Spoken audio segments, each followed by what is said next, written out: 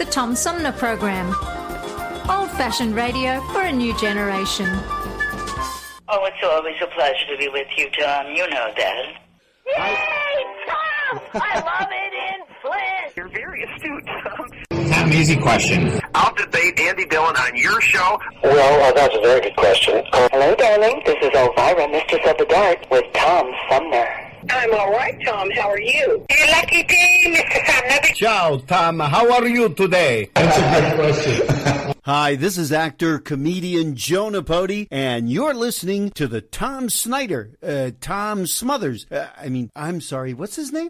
Sumner. The Tom Sumner Program. Good morning, Tom. How you doing? Hey, at least I got the Tom part right. The Tom Sumner Program. Old-fashioned radio for a new generation. Our fellow Americans. Right now, the COVID-19 vaccines are available to millions of Americans. And soon, they will be available to everyone. The science is clear. These vaccines will protect you and those you love from this dangerous and deadly disease. They could save your life. So we urge you to get vaccinated when it's available to you. That's the first step to ending the pandemic and moving our country forward. It's up to you.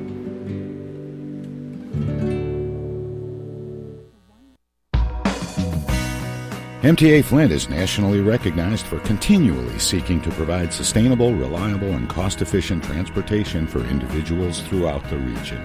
Through work-related and non-emergency medical transportation and Your Ride services, MTA is moving people with future and alternative fuel technologies.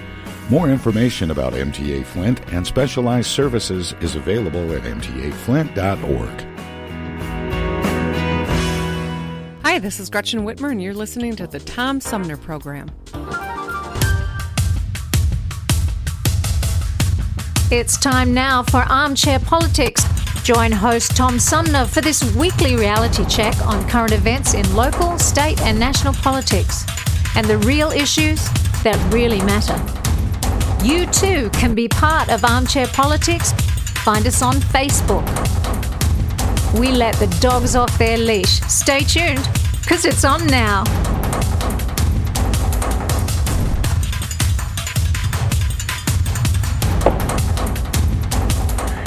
Hey, good morning and welcome to this week's edition of Armchair Politics, our weekly roundtable on the Tom Sumner Program. Joining me for today's edition of Armchair Politics are roundtable regulars. Our panel of political pundits includes on the left Flint's premier political pundit, Paul Rosicki. Paul, good morning. Good morning. Good to be here. And on the right, longtime Genesee County Republican Henry Hatter. Henry, good morning to you as well. Good morning, Tom and Paul. And joining us for this week's roundtable, we have East Village Magazine consulting editor Jan Worth Nelson. Good morning, Jan. Good morning, and happy birthday to Henry. Wasn't it his birthday a couple days ago? Yes, it was. Thank you. And I want to add a little program note here so that people won't become confused if they see one of my Facebook posts. Next week, Armchair Politics will not be live. It will be a pre-recorded show, actually a repeat from April that includes Jan will be with us, and also in the first hour, economist Chris Douglas. So don't be confused and sit by the phones. Huh. I can't be here, so I have to play a repeat. I try to avoid that on Wednesdays because of the timely nature of Armchair Politics. But we have a good show from April playing in its place. So there will be a show. It just won't be done live. But today's show is live, and we always start with a couple of quotes. And the first one is always fashioned after Flint-based comedian Mark Bono's Facebook feature, Finish the Joke. We open Armchair Politics with Finish the Quote, and it goes like this. Can any of you seriously say the Bill of Rights could get through Congress today? It wouldn't even what? Get out of committee. Or get past filibuster. It wouldn't even be considered. Well, you're both right, and Paul nailed it right out of the chute. The actual quote is, "Can any of you seriously say the Bill of Rights could get through Congress today? It wouldn't even get out of committee." You know who said that? That's probably true. Yeah, this is a depressing time. This is a depressing week this week, isn't it, on that score? You know who said that?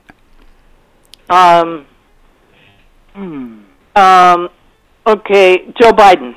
Nope, I won't leave you hanging. It was in fact F. Lee Bailey. Oh, that's interesting. In peace. The well-known criminal defense attorney who passed away June 3rd at 87. Some of his high-profile cases included defending Sam Shepard, Albert DeSalvo, a.k.a. the Boston Strangler, and O.J. He liked those bad boys, didn't he? What's that? He liked those bad boys. Well, he made a good living at it. Yeah, he was the best-known criminal defense attorney in his day. He was in the headlines all the time for some of those cases. Yeah. He liked a challenge, apparently. That's true. He did like a challenge, and he was good on TV. Yes. But a couple of quotes this week that caught my attention. One was, "It was very scary because I thought I was going to lose my life." Who do you think said that? Cortez. Ocasio-Cortez? No. Warner. It was U.S. Capitol Police Sergeant Aquilino Gonal. He was beaten with a flagpole. His hand was sliced open. He was hit with so much chemical spray that the liquid soaked through to his skin during intense hand-to-hand combat with rioters on the west front of the U.S. Capitol on January 6th. There were moments where Gonal thought he might die. "They called us traitors, they beat us, they dragged us." Gonal told CNN in his first interview about the violence he experienced and witnessed on January 6th, and I could hear them, "We're going to shoot you, we're going to kill you, you're choosing your paycheck over the country, you're a disgrace, you're a traitor." Lordy. No, but those were just tourists. Well, yeah, but, I was asking Sandy who said that. I was trying to remember the congressman that said that and whether or not he was from Florida, where spring break might, tourists might look like that a little bit. Another Florida man. Well, I think it was the representative from Alabama. I think you might be right, Henry, in all seriousness. Yeah. The question is a congressional commission necessary to determine who should face charges and what charges they should face for the January 6th attack on the U.S. Capitol? Well, I think the charges probably ought to be handled by the Justice Department, but in terms of investigation about who instigated it, what was said, between maybe the White House and other individuals, those may go beyond charges. But I think, in terms of the bigger picture, a committee of some kind. It's too bad that the relatively nonpartisan committee looks like it's not going to happen. But yeah. Did you hear what Senator Peters had to say earlier in the Yes, I did. in the show? Yeah. I was surprised at how people didn't understand the narrow scope of the Homeland Security and Governmental Affairs Committee's investigation into January 6th.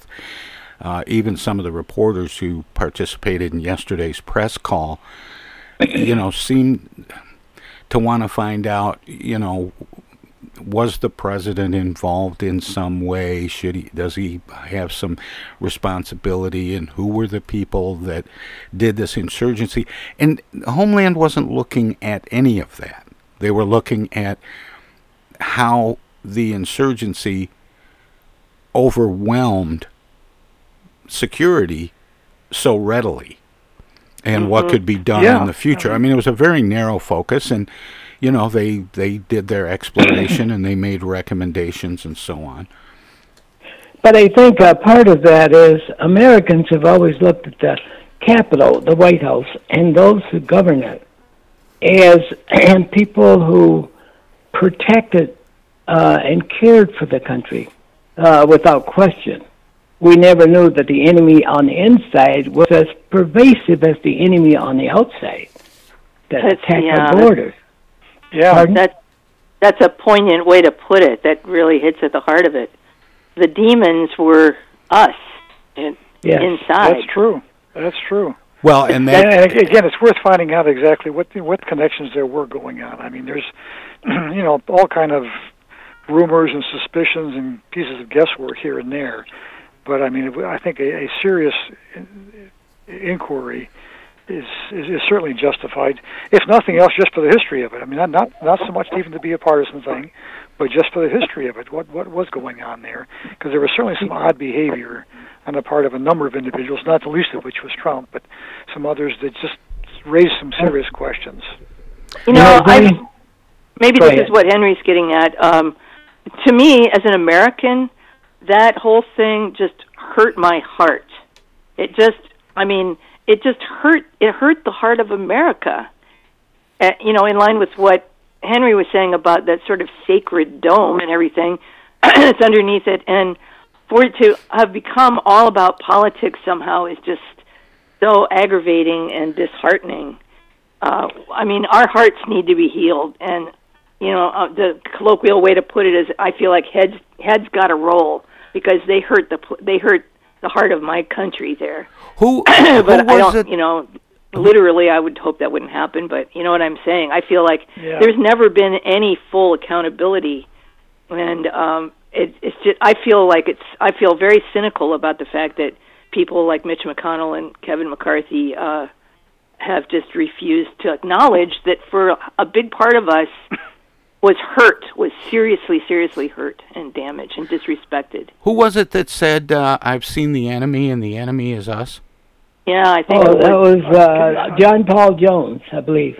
No, that was a cartoon. Well, this was a historian. No, this was one of our revolutionaries. It was on a ship, I think he said that. Really? Look it up. Okay. Well, what were you thinking? Saying, what were you thinking, Paul? No, that line was out of a kid's cartoon within the last half century or so, and I can't think of the name of it right now. The name escapes me, but yeah, it was a kid's cartoon. What would you thinking of it, Jan? I was thinking it might be Pogo, but. Yeah, it was one of those, Pogo or Calvin and Hobbes. No, it's just been well quoted from that. We have met the end. Well, yeah, I was thinking it was at maybe at the Battle of Tippecanoe. Something like that came out of that. I'll look it up. I thought it was. I thought it was something that came out of the Cold War, but I don't know. I just remember that quote. And I'm just pulling it up right now. Well, let's see here. I'm sitting in front of my computer, and it is Pogo. Yeah, it is Pogo. Yeah, Walt Kelly's Funny Animals. Pogo provided a surprising but effective setting for the inclusive political satire. But also here, during the War of 1812. The U.S. Navy defeated the British Navy in the Battle of Lake Erie. Right. Oliver Perry said, "We have met the enemy, and the enemy is ours." Some a slightly different version. That's the one I was quoting. Yeah, that's where it comes from. But it was Pogo was a kid's cartoon with the enemy. The enemy is us. Yeah. And referring back to what Jan said, how badly it hurt her to see. Enemies invading the White House. It had stood 42 years on a prairie, all by itself. The Capitol building. The Capitol building. And the Capitol. I recall watching that afternoon. And I just was sort of, when it first started, I said, well, it's going to be a demonstration, and I figured that was going to be an angry demonstration. But then as it continued, I was just shocked all afternoon to watch it develop on January 6th. It seems just fine if the enemy is somebody else outside the country, like with 9/11. That actually brought us together at 9/11. And now, in this case, we just don't know what to do. The enemy is us. Here's one more piece of detail here. The cartoonist coined the phrase for an anti-pollution Earth Day poster in 1970 and used it again in a special comic strip for Earth Day in 1971. Okay. And all right. That's cool. I'm getting an echo from somebody. It's me. I don't know. Yeah, I'm hearing an echo too. Hold on a second. Hey, Ted. All right. Do you have the thing off the? Did you hang up the phone? Did you hang up the phone by any chance? Oh, okay. I thought it might be me. Hey, we've got to take a short break, but we'll come back with another quote right after this. Everybody's doing a brand new dance now. Hi, this is Mark Farner, and you're listening to the Tom Sumner Program. I'm Julie Lopez with Crime Stoppers. Have you ever wondered what to do if you have information about a crime or the whereabouts of a felony fugitive and you want the police to know but you need to remain anonymous? Well, here's what you can do. You can go to p3tips.com or download the mobile app.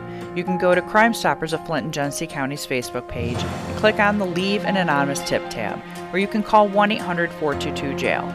All methods are anonymous, and if your help leads to a felony arrest, you may be eligible for a cash reward. Remember, your voice matters. While we've been staying safe at home, scientists have been on a journey. The destination, a COVID-19 vaccine. This journey began decades ago with research into other coronaviruses. Scientists built from there with months of research and development, cooperation with other experts worldwide, and clinical trials on tens of thousands of volunteers of diverse race, age, and health status. They arrived at a safe, effective vaccine, and hundreds of thousands in Michigan have already been vaccinated. But the next step is ours. We need to get the vaccine when we can. Keep wearing masks correctly and taking precautions until we reach our destination, freedom from COVID-19, and getting back to the lives we love. Discover the facts for yourself at michigan.gov/COVID vaccine. A message from the Michigan Department of Health and Human Services. The Tom Sumner Program plays host to the best political roundtable on radio every Wednesday from 10 a.m. to noon. Armchair Politics features great commentary and analysis about the headlines from local, state, and national politics with an alumni of world-class pundits, plus quotes, tweets, and those weird and wacky stories we call the X-Files. If it's Wednesday, catch Armchair Politics on the Tom Sumner Program. East Village Magazine is the monthly neighborhood magazine read all over Flint. With support from grants, donations, and advertisers, East Village Magazine's talented local writers give you an in-depth look at local news, issues, and people that make Flint, Flint. Copies of East Village Magazine are available at many of your favorite shops and restaurants around Flint or online at eastvillagemagazine.org. East Village Magazine, community-focused and community-supported. Discoveries. They happen when we least expect them, in places we thought we knew.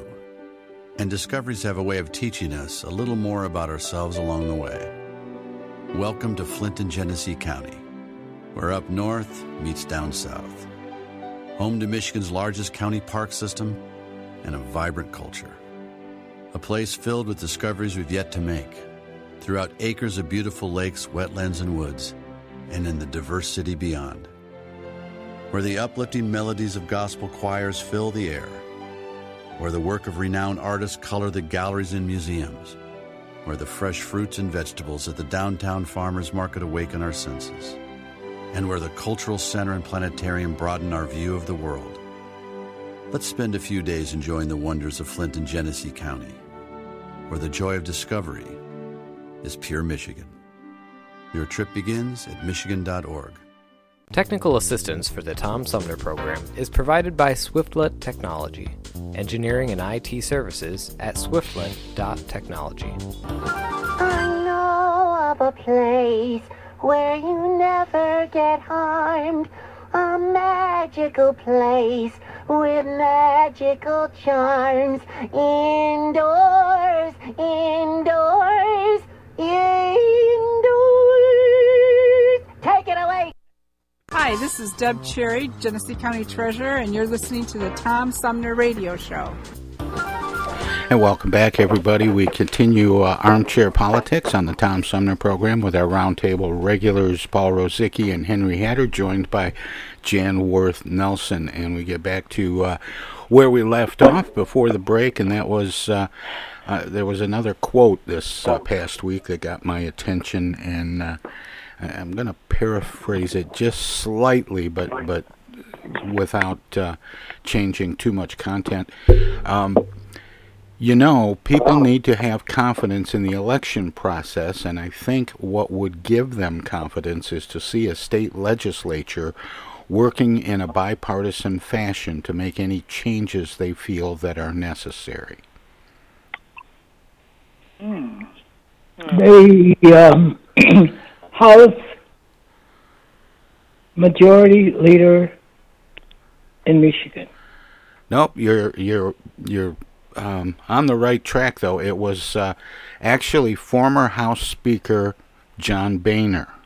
On Thursday, he criticized his party for recently enacting strict voting rules in states around the country, saying the very partisan way it's happening will only undermine people's confidence in the electoral process. The question is former House Speaker Boehner's perspective still relevant? Apparently not. Unfortunately, yeah, I'm afraid, yeah. I mean, you know, Paul Ryan's comments kind of just dripped into the ground without being much noticed. Yeah. If you look at all the opposition, who's having an impact? But it does show a change in direction.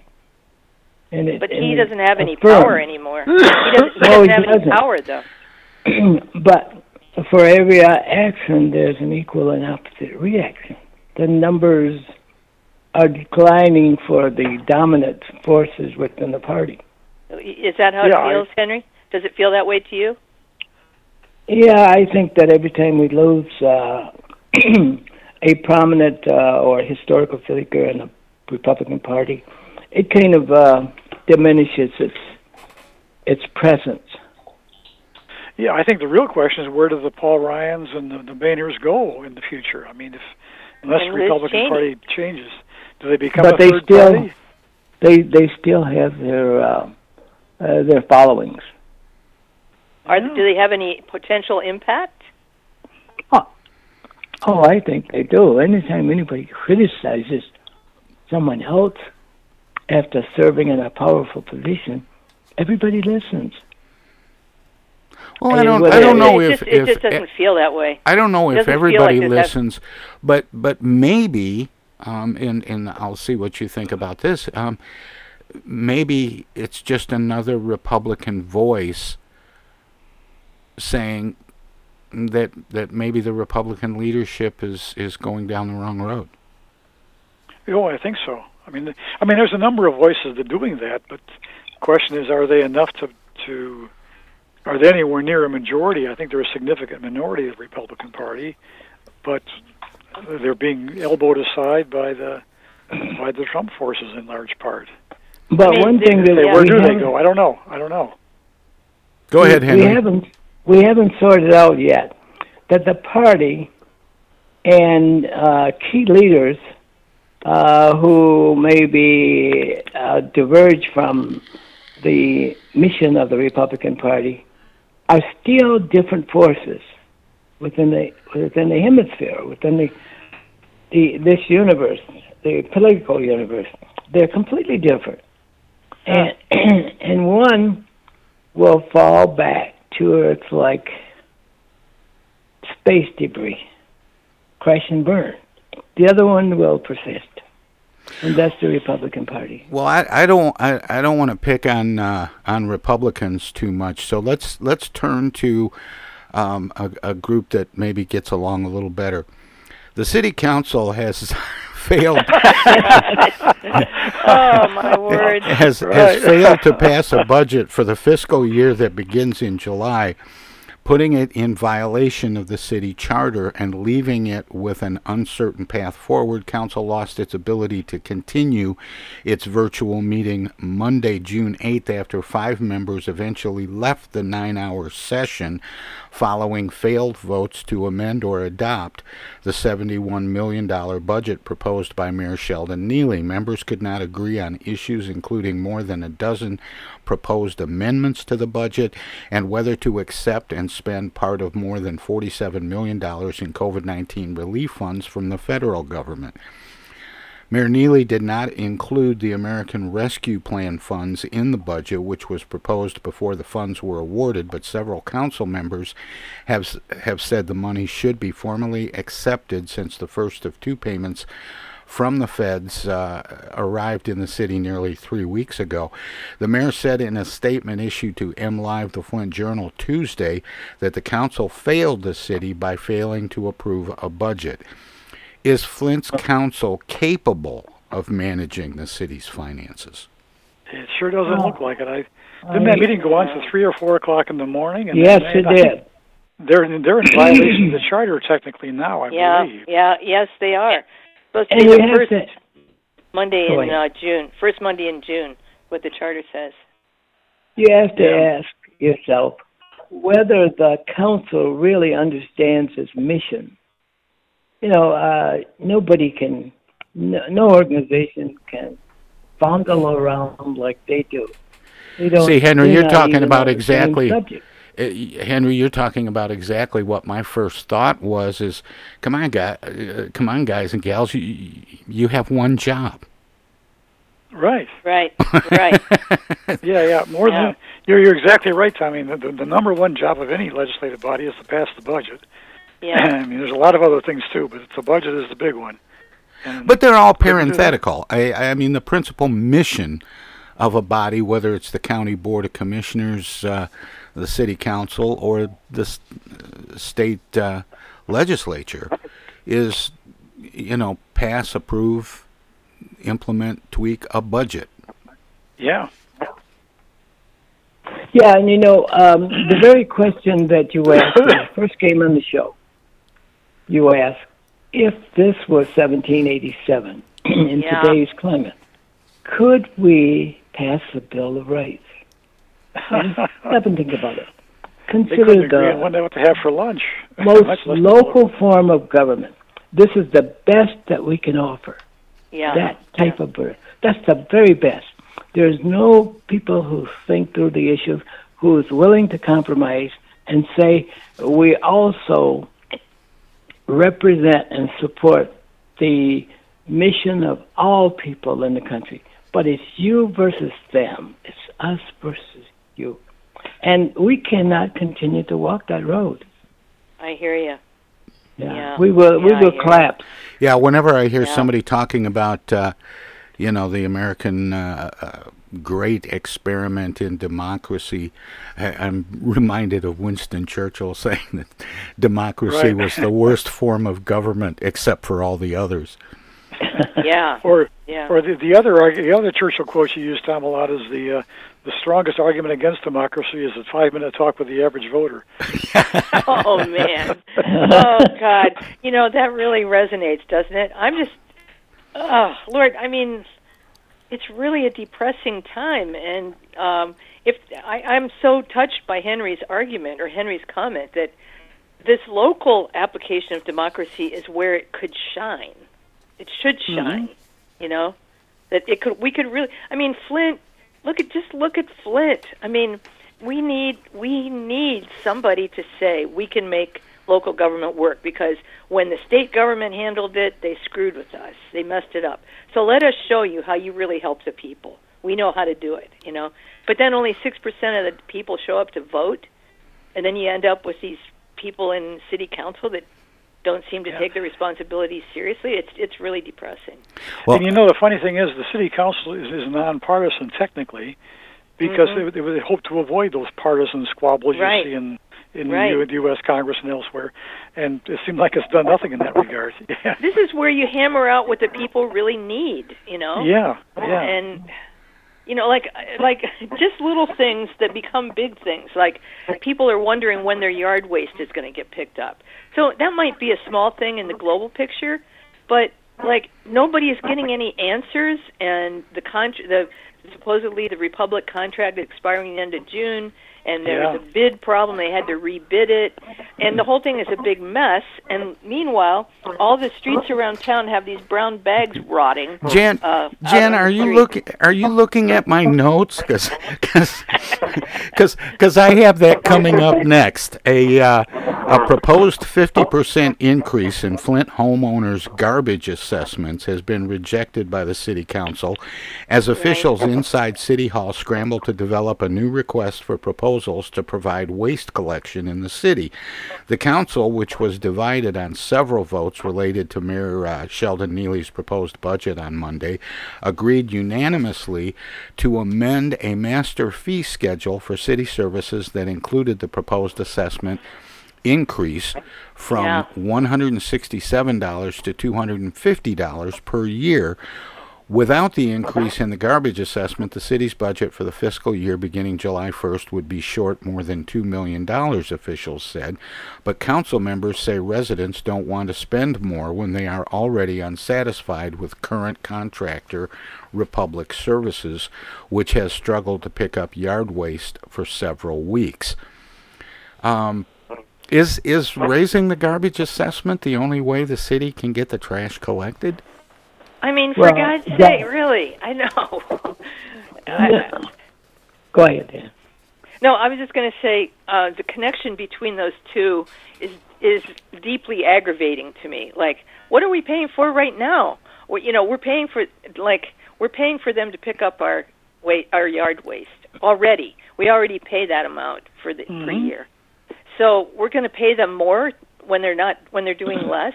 It doesn't make any sense. But again, the way that the council's handling this, to me, is inept.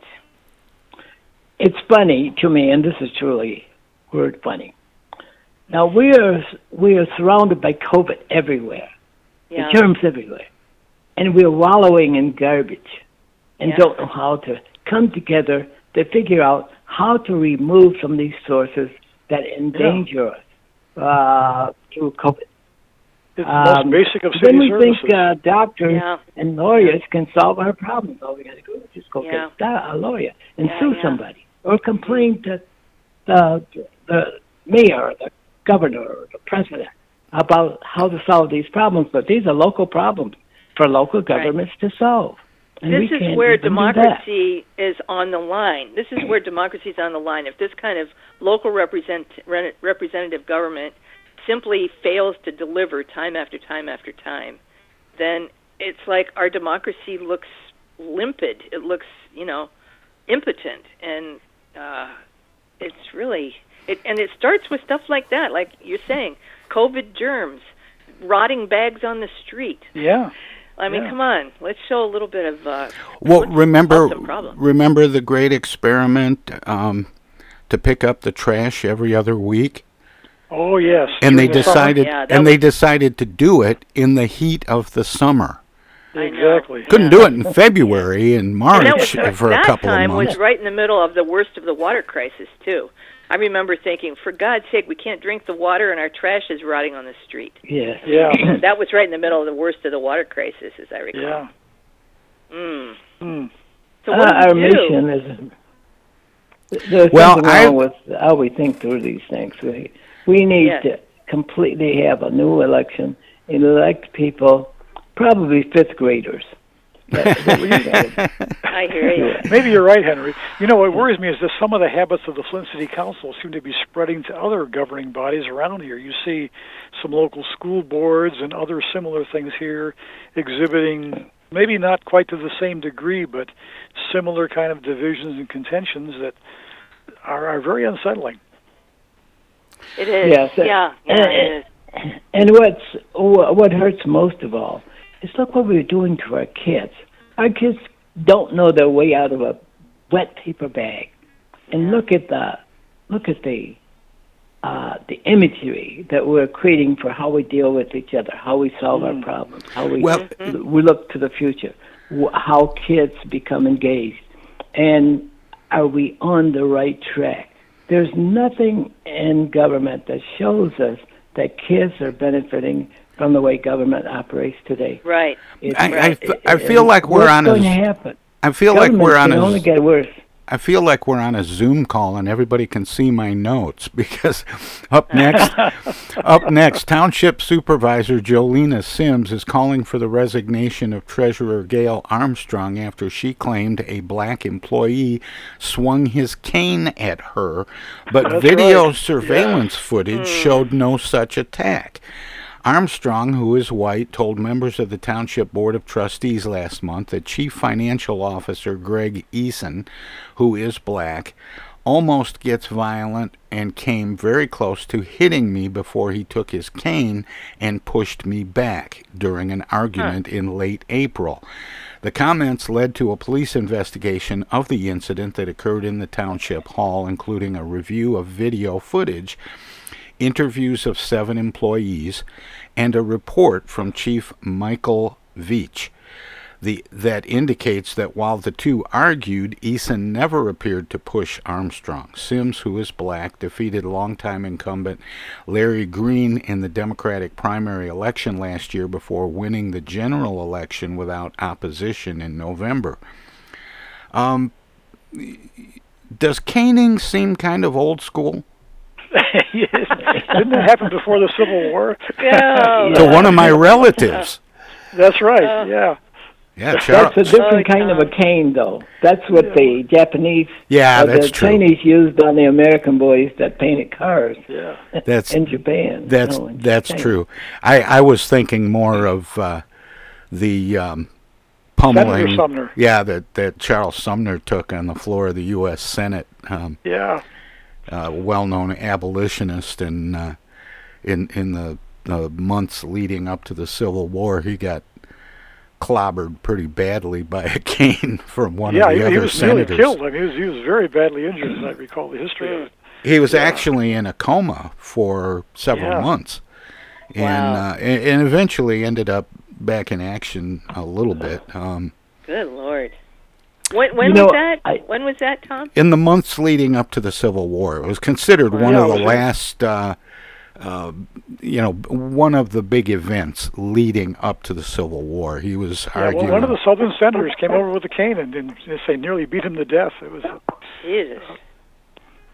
I guess we haven't sunk quite that low yet, although I'm worried about Louis Gohmert. But George Thoreau, Governor or President Thoreau of Canada, he was caned. He was slapped yesterday. He was slapped yesterday. No, that was in France. Correction, that was in France, wasn't it? Yeah. Oh, Macron got slapped yesterday. Yes. Good Lord. So I think you should keep your peace rather than say anything.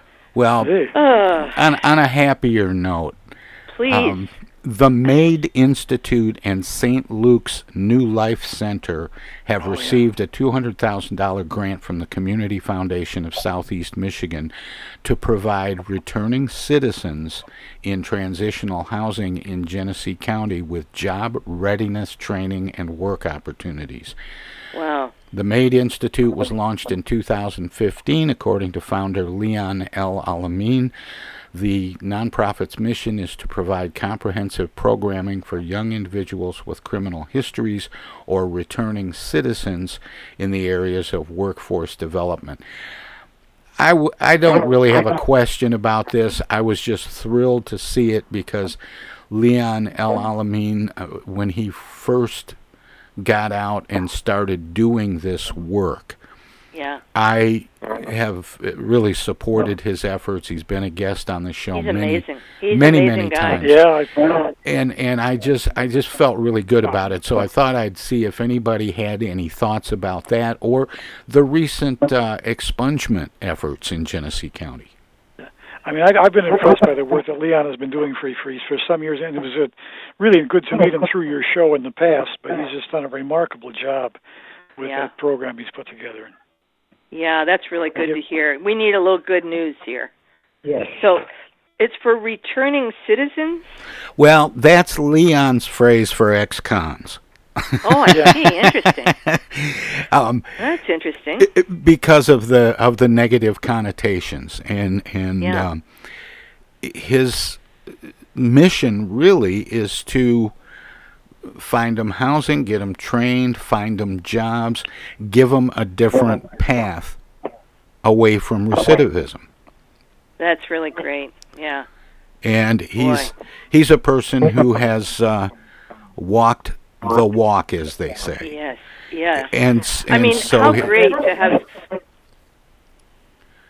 great to have somebody who's really doing something where the results are significant, really make a difference. That's fantastic. Put him up against the city council here. I was just thinking, he does, he does more, before breakfast than they do in a 9-hour meeting. Yeah. But I'm just thrilled because when I first started having Leon on the show, it seemed like he was facing such an uphill battle. And now to see, some of the real leaders in the community rallying around the work that he's doing is a big thrill for me. That's cool. Yeah. How wonderful. Yeah.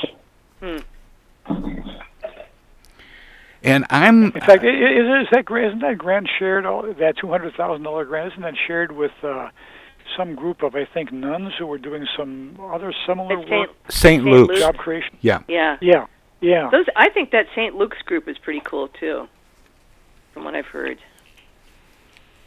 Yeah, I think the work is phenomenal. And the basic premise being that once somebody has gone to prison, done their time, theoretically paid their debt to society, when they get out, they need a path to return to some sort of normal life. And often that's been almost impossible. Mm-hmm. Well, anyway, I thought, with the problems with the Republican Party and the City Council, and now apparently Mount Morris Township, that it might be nice to see somebody doing something that's working. Yeah, it's good to see really that. Great. It is really great. Yeah. Yeah, it takes the heat off the Republican Party. Oh man. I Henry, how are you doing? How are you doing about the Republican Party these days? Are you hanging in there? Yes, I am. And I believe people still listen to me really coherently. And they know that I'd like to see them compromise more and not be such a dominant force that there's no room for anybody else. And that's the way the United States is. You either, when you defeat your enemy, you got to extinguish them. You got to force Henry, them out of existence. I was going to say, on the local level, for the local Republican Party, do you see this similar kind of deep divisions with the Trump factions and the... No, they're not as mean as they're here in Genesee County. They're what? No, they're not. The Republicans in Genesee County are not as mean as some of those around the country. Huh. Well, we're trying to build a more coherent. Now it feels like a regular edition of Armchair Politics because I have to cut Henry off to take a break. We'll be right back. Okay. Every time I'm in Flint fighting crime, I always stop by the Tom Sumner program. Don't forget, stay dangerous. Darkwing Duck out. While we've been staying safe at home, scientists have been on a journey. The destination? A COVID-19 vaccine. This journey began decades ago with research into other coronaviruses. Scientists built from there with months of research and development, cooperation with other experts worldwide, and clinical trials on tens of thousands of volunteers of diverse race, age, and health status. They arrived at a safe, effective vaccine and hundreds of thousands in Michigan have already been vaccinated. But the next step is ours. We need to get the vaccine when we can, keep wearing masks correctly, and taking precautions until we reach our destination, freedom from COVID-19, and getting back to the lives we love. Discover the facts for yourself at michigan.gov/COVID vaccine. A message from the Michigan Department of Health and Human Services.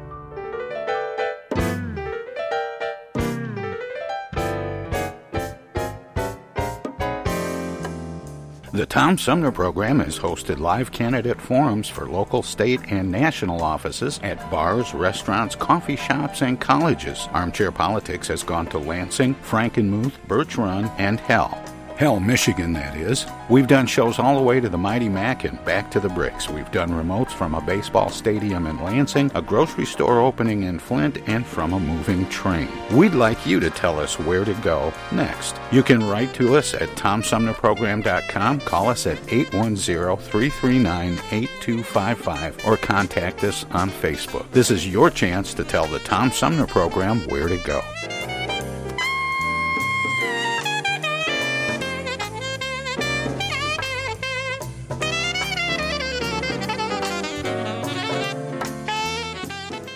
Say, objection. I object. I object to that, Your Honor. Oh, hi, Mom. What's up? Dana, what are you doing? Oh, just Attorney General stuff. Listen, I have a legal question. What is it, Mom? I just got a call from the water company. Apparently, your father has not been paying the bill. I guess they're going to turn the water off because we owe more than $1,000 now. Can you believe it? Actually, I can't. So listen, we just have to send them $200 in Edible Arrangements gift cards, and that will keep the water on. Now, here's the legal question. What is the website for Edible Arrangements? Mom, it's an imposter scam. Imposter scam. Is that .com or .edu? No, the call was a scam. Scammers will pretend to be a government agency or a utility company or someone else you might do business with. A big red flag is if they tell you that you can pay them using gift cards. So when in doubt, ask for the information to be sent to you in writing. And never give a caller or someone you don't know your personal information or your money. If you do suspect an imposter scam, report it to my office at mi.gov/AG complaints. Okay, all right. And Dana, where do I file a complaint that my daughter hasn't visited in over a month? Does your office have a website for that? Okay, Mom, I'm hanging up now. I'm Michigan Attorney General Dana Nessel. Visit mi.gov/AG complaints for your connection to consumer protection. This is U.S. Senator Gary Peters, and you're listening to the Tom Sumner Program. And welcome back. We continue with our political roundtable known as Armchair Politics on the Tom Sumner Program. And just before the break, Henry was talking a little bit about how he didn't think that Republicans in Genesee County were as mean-spirited as some Republicans around the country, and it was good to hear that, and I wanted to mention that I found a little kind of a comrade in arms this morning when I talked with former Ag Secretary Dan Glickman, who has written a new book called Laughing at Myself, My Education in Congress, on the Farm, and at the Movies. And we talked a lot about how, politics has always been contentious, but it was, people had a better humor about it, and that seems to be, well, what he said was, we're just so uptight now. Yeah, I think people don't know the way back to the middle. And that's where we need to go, because nobody wants to compromise. Compromise is considered being intimidated and afraid and unworthy of considerations, and you got to disperse, you got to dispose of your opposition. And it's interesting, usually Henry. it was through the ballot box, but now there's considered the enemy now. Henry, it's interesting that you use the phrase getting back to the middle, because it's come up in a couple of conversations in the last week or so for me, with interviews I've done with people who've written books that have some recommendations on how we might do exactly that. And what keeps coming up is gerrymandering. That if we got better at drawing the district lines, if the contests on the local level were more competitive, that it would change dramatically. Because the reality is today the real election is the primary, so that means if you're a Republican, you worry about the right wing of the Republican Party. If you're a Democrat, you worry about the left wing of the Democratic Party. But once you're past the primary, in most districts, you're all but certain to be elected in November. And then we end up with a legislature full of people that are leading from the extremes. Yeah, that's how it looks. Yeah. And so it's surprising because, redistricting is such an inside baseball thing to most people, but it's so critical in its impact on creating a major flaw in how we it'll negotiate. be worth watching to see how that commission works out here in Michigan. This is the first time we're using it, and we'll see what kind of districts they draw in the years to come, whether that really does change things here in Michigan. They're just barely getting started. They haven't got the census numbers yet, but as I say, at least it's supposed to be a nonpartisan process, and we'll see how it works out. It's just getting driven to where the minority power structure is what's holding all the cards, and that kind of it feels like some kind of blackmail that. I don't know the power of the minority is really sort of depressing right now. The power of the minority is like, I don't see how we get out of it. Well, and that's why what Henry said was so interesting about how do we get back to the middle. Back to the middle. Yeah, thank you, Henry. Well, guys, let me ask you around the table. I've never asked you this before, and I believe I know, but I'm not sure. But do you feel that there's a place for Republicans in American politics? Absolutely. Of course. Yeah, you got to have the balance of at least two parties, maybe more than that, but at least two parties. Now we need to turn to the Democrats. I mean, ask the opposite question. If Republicans think that there ought to be a place for Democrats, if you don't, you should not be in this conversation. You should never be elected to any public office because you can't come to the middle and you can't compromise. And everything is not about a single person or a single group. Nature didn't make it that way. And when Hamilton and Madison and Jefferson and all of those discuss the presidential papers, the Federalist Papers, they thought about this issue. And they said, we're going to have some problems with that, but we'll be able to work through that. We survived 240 years, or maybe I'd say 220 at least, with that process in place. So we fought and stuff like that with each other, but we never threatened the Republic. Now we've threatened the Republic. And we don't seem to be able to work out of that.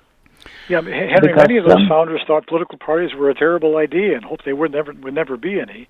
They were wrong almost immediately, but they thought they were a dangerous thing.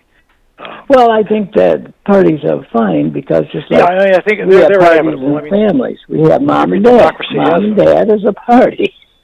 Yeah, and they govern the family. I don't see anything wrong with it. Everything doesn't go one way or the other. And once again, I would suggest, Henry, in that analogy that, as Jan says, the minority is having way too much power. I agree. Well, in an effort to get Michigan legislators to move forward on allocating Michigan's $18.8 billion in stimulus funding, Governor Gretchen Whitmer on Thursday announced specific proposals to boost the state's economy recovery using federal dollars. The state is getting $6.5 billion of nearly $11 billion in federal aid for Michigan's state and local governments from the American Rescue Plan passed in March. Whitmer described her administration's Michigan Bigger Paycheck plan to help businesses ramp up to meet increasing demand as the economy returns to pre-pandemic activity. The plan includes a grant program offering small businesses funds for 3 months to help bring hourly wages to $15. The state would commit $300 million for the grants, which will be allocated on a first-come, first-served basis. The intention is that businesses will recruit and retain employees with the grant money, Whitmer said. A clawback provision will be put in place if businesses do not use the funds to offer $15 hourly wages, she said. After the funding plan for hourly wages expires, the market will drive what happens thereafter, Whitmer said. Will the market continue with a $15 an hour minimum wage? I'm not sure. I think over time it will rise to that. Yeah, but I suspect you'll see a pullback for a while. But I think over time, over the next several years, I think that's a likely possibility. But it wouldn't be an immediate thing, I don't believe. I feel like it's kind of putting the cart before the horse. I feel like, I understand that they're trying to show the business people that you can survive. Your business can survive if you jack up your pay to $15 an hour. That it would give them an opportunity to see how that works out on the books, but it also could create some dependence on subsidy to keep the policy going, and that doesn't seem very smart to me. Yeah. Well, and it sort of seems like it's kind of a bribe to get people who are dragging their feet about going back to work because they're doing pretty well with the assistance they're getting versus what they might be paid in their old jobs. Right. Okay. So what is the policy that's being promoted by that? Is it to get people back to work so that we make the unemployment less attractive? I still kind of question whether that's what's motivating people, but yeah, there's some kind of an echo that we don't usually have. Yeah, I'm getting a lot of echo. I don't think it's me. I don't. Is that a speakerphone thing, Jan? No, mine not on speaker. Yeah, now I don't hear anything at all. Is Jan there? Jan, are you still with us? Yeah. I don't hear the echo, but I don't hear Jan either. But let's I was going to say let's press on here, but I have a break coming up in about a minute or so. We have to break for top of the hour ID. As I say, I think those subsidies may help for a little while, but I think in the long run, there'll be pressure, I think, to raise those wages, but I think it's going to take longer than a couple of years. That's not going to work. That's not a permanent solution. Yeah. And critics will tear that down piece by piece, just like the Berlin Wall. Well, although as Jan said, there's a temptation, once you have a thing in place, there's a temptation to keep it in place, and that could be a bit of a risk. Whenever you end that, you'll get blamed for ending it, and nobody's going to want to do that, unfortunately. Are you guys still getting an echo from me? Oh, there you go, Jan. The echo seems to be gone, or at least greatly improved. We have to take a short break, but we'll try to continue with the second half of Armchair Politics Sans Echo after we take a short break for top of the hour ID, and then part 2 of Armchair Politics with our roundtable regulars Paul Rosicki and Henry Hatter, joined this week by Jan Worth Nelson. Hi, I'm we'll Alexander continue. Zonjic. Don't touch that dial. You're listening to Tom Sumner.